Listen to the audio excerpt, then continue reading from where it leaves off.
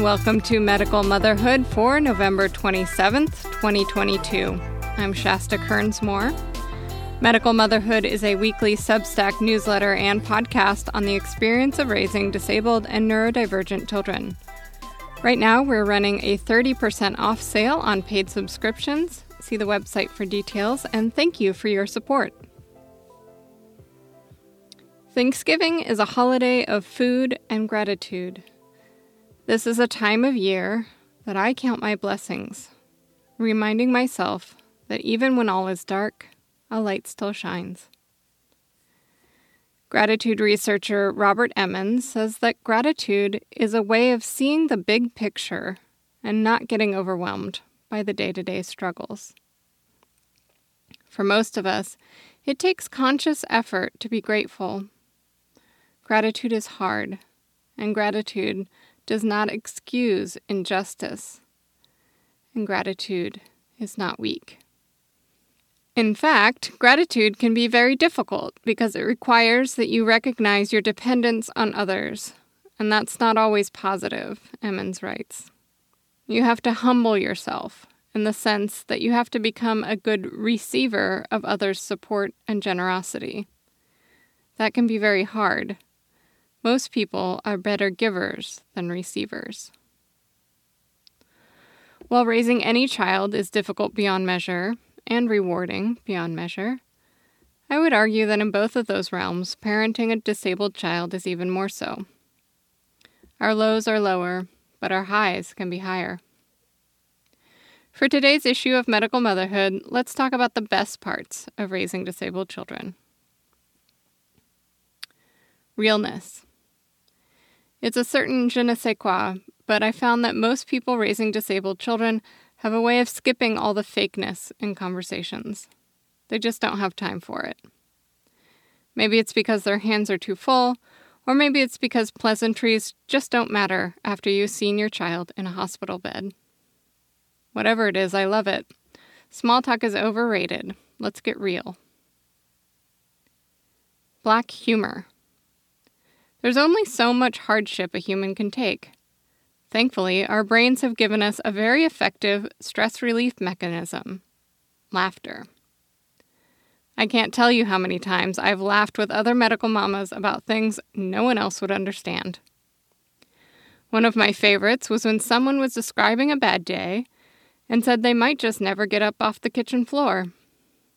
Another mama said, "Laying on the kitchen floor, though, it's closer to ice cream." I still think about that and laugh about it about every other week. This is the bright side of desperation. Awareness. The disability community is a vast and varied spectrum. For some reason, mainstream society lumps everyone outside of their narrow bump of the bell curve together.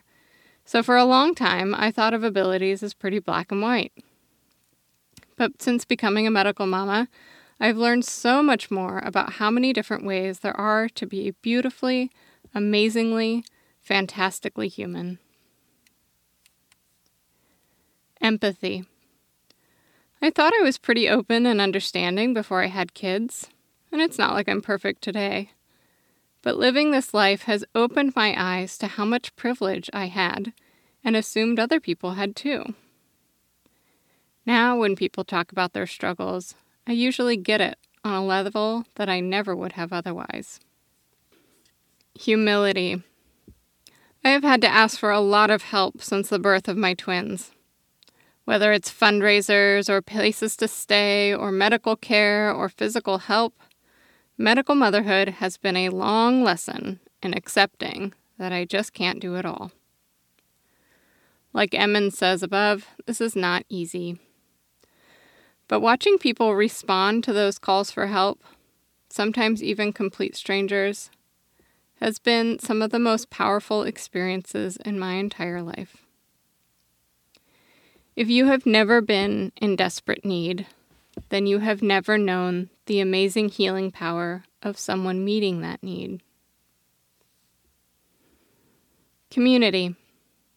If you've ever spent time abroad, you probably know about the expat phenomenon of feeling camaraderie with any fellow countrymen you happen to come across.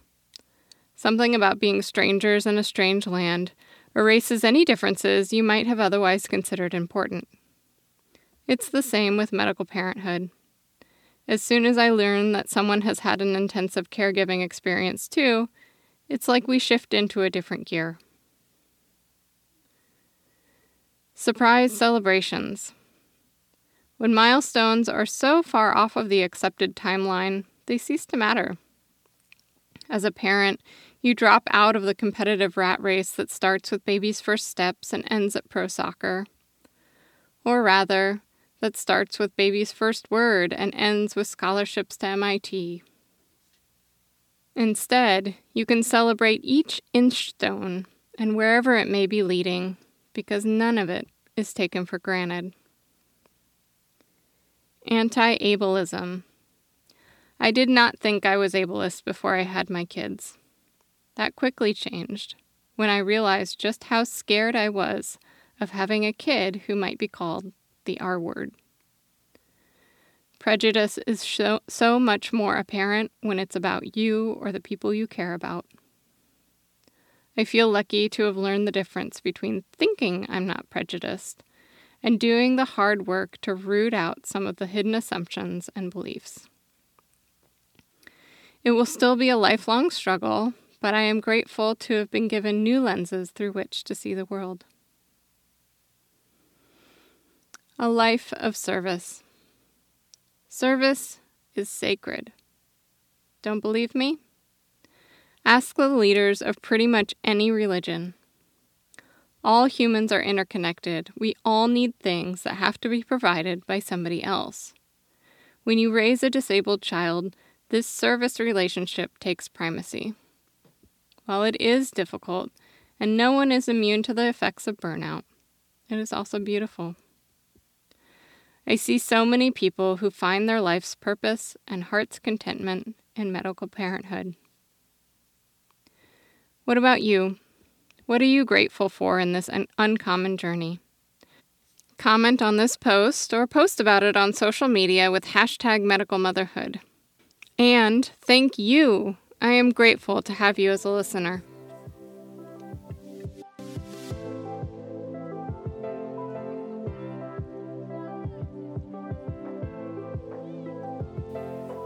Time now for Medical Motherhood's News Roundup, snippets of news and opinion from outlets around the world.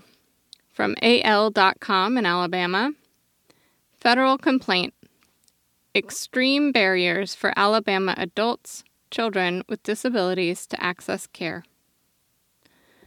The Alabama Disabilities Advocacy Program has filed a federal complaint against the Alabama Department of Senior Services, alleging that the agency places, quote, extreme barriers on disabled children and adults who are trying to access Medicaid services.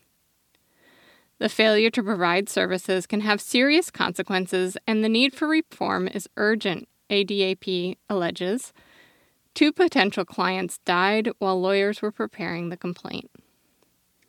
The Elderly and Disabled Waiver, which is administered by ADSS and the Alabama Medicaid Agency, helps families receive long-term care in their communities that once were only available in institutional settings. The waiver can pay for in-home medical devices like ventilators and feeding tubes, as well as pay for nurses and healthcare providers to oversee treatments. But according to ADAP, the Department of Senior Services has failed to properly administer the waivers over the last 3 years due to, quote, the failure at the highest level of ADSS to develop and maintain standard procedures for how to administer their waiver programs. The advocacy organization, which is representing 13 families in their complaint to the United States Department of Health and Human Services, says the Alabama agency has denied client services without due process, misrepresented what services are available to families and what services they are entitled to, and failed to maintain enough healthcare providers in their system, leaving family members to have to oversee medical care, which can be so time-intensive it forces them to leave their jobs. From the Oregonian on OregonLive.com, Oregon RSV hospitalizations leave state hospitals, and parents juggling uncertainty and fear. Amid the worst RSV season on record, Oregon pediatric hospitals are already stretching staff thin to care for all young patients who need specialized care. But health officials believe the situation is going to get worse in coming weeks, and it's unclear what the state and hospitals will do if the influx of respiratory syncytial virus cases reaches a tipping point. Hospital resources are not infinite, the Oregon Health Authority's Dr. Melissa Sutton said in an interview Friday. At some point, we might reach a scenario in which there is not a hospital bed available. OHSU pediatric specialist Dr. Eliza Hayes-Bakken said that parents should watch out for the following 3 key signs of distress when deciding whether to take their children with RSV to the emergency room. If the inside of the infant's mouth is blue, they aren't getting enough oxygen and need immediate care. If they appear to be trying to use their stomach or rib or neck muscles to breathe, that also means they're not getting enough oxygen. And if they aren't taking in or holding down fluids, they also need to see a doctor. From Kyodo News in Japan, focus. Japan faces long, difficult road to promote inclusive education. Satoko Tachibatake is convinced she made the right decision to have her intellectually disabled son attend a regular school with classmates without disabilities, although doing so remains a rare step in Japan. Like many other disabled children, Tachibatake's 8-year-old son Go, who has Down syndrome, was pointed to a special needs school by local education authorities as he was judged to have difficulties communicating with words. What made Tachibatake defy the recommendation was an encounter with a member of a group of parents who also have children with Down syndrome. The member said it is essential that such children associate with those without disabilities in order to function as capable adults later in life. According to the Japanese Education Ministry, the number of children who receive education in special needs classes or schools has been rising in Japan, bucking the international trend for promoting inclusive education where all children study in the same classrooms. A United Nations committee recommended Japan to, quote, adopt a national action plan on quality inclusive education with specific targets, timeframes, and sufficient budget to ensure that all students with disabilities are provided with individualized support at all levels of education. It was Japan's first time to be subjected to a review since ratifying the Convention on the Rights of Persons with Disabilities in 2014. Following the recommendation, Education Minister Keiko Nagaoka said the government will promote inclusive education, but also said, quote, we do not intend to end special needs education, which takes place in diverse learning environments.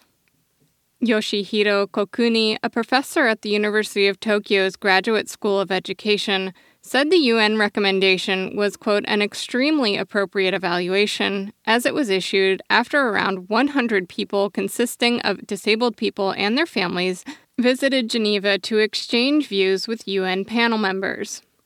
Japan is very behind on the recognition of inclusive education, said Kokuni, a specialist in education.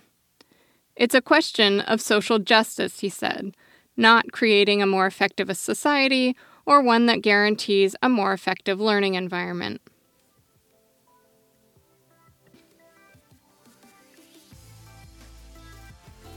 Medical Motherhood brings you quality news and information for raising disabled and neurodivergent children. Get it delivered to your inbox each Sunday morning or give a gift subscription. Subscriptions are free with optional tiers of support. Thank you to our paid subscribers. Follow Medical Motherhood on Facebook, Twitter, TikTok, Instagram, or Pinterest.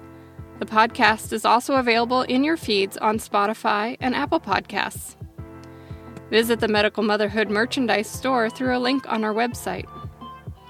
Do you have a story to share or an injustice that needs investigation? Tell me about it, and it may become a future issue. Thank you for listening. Our music was composed by Ehimitsu and used under a Creative Commons license.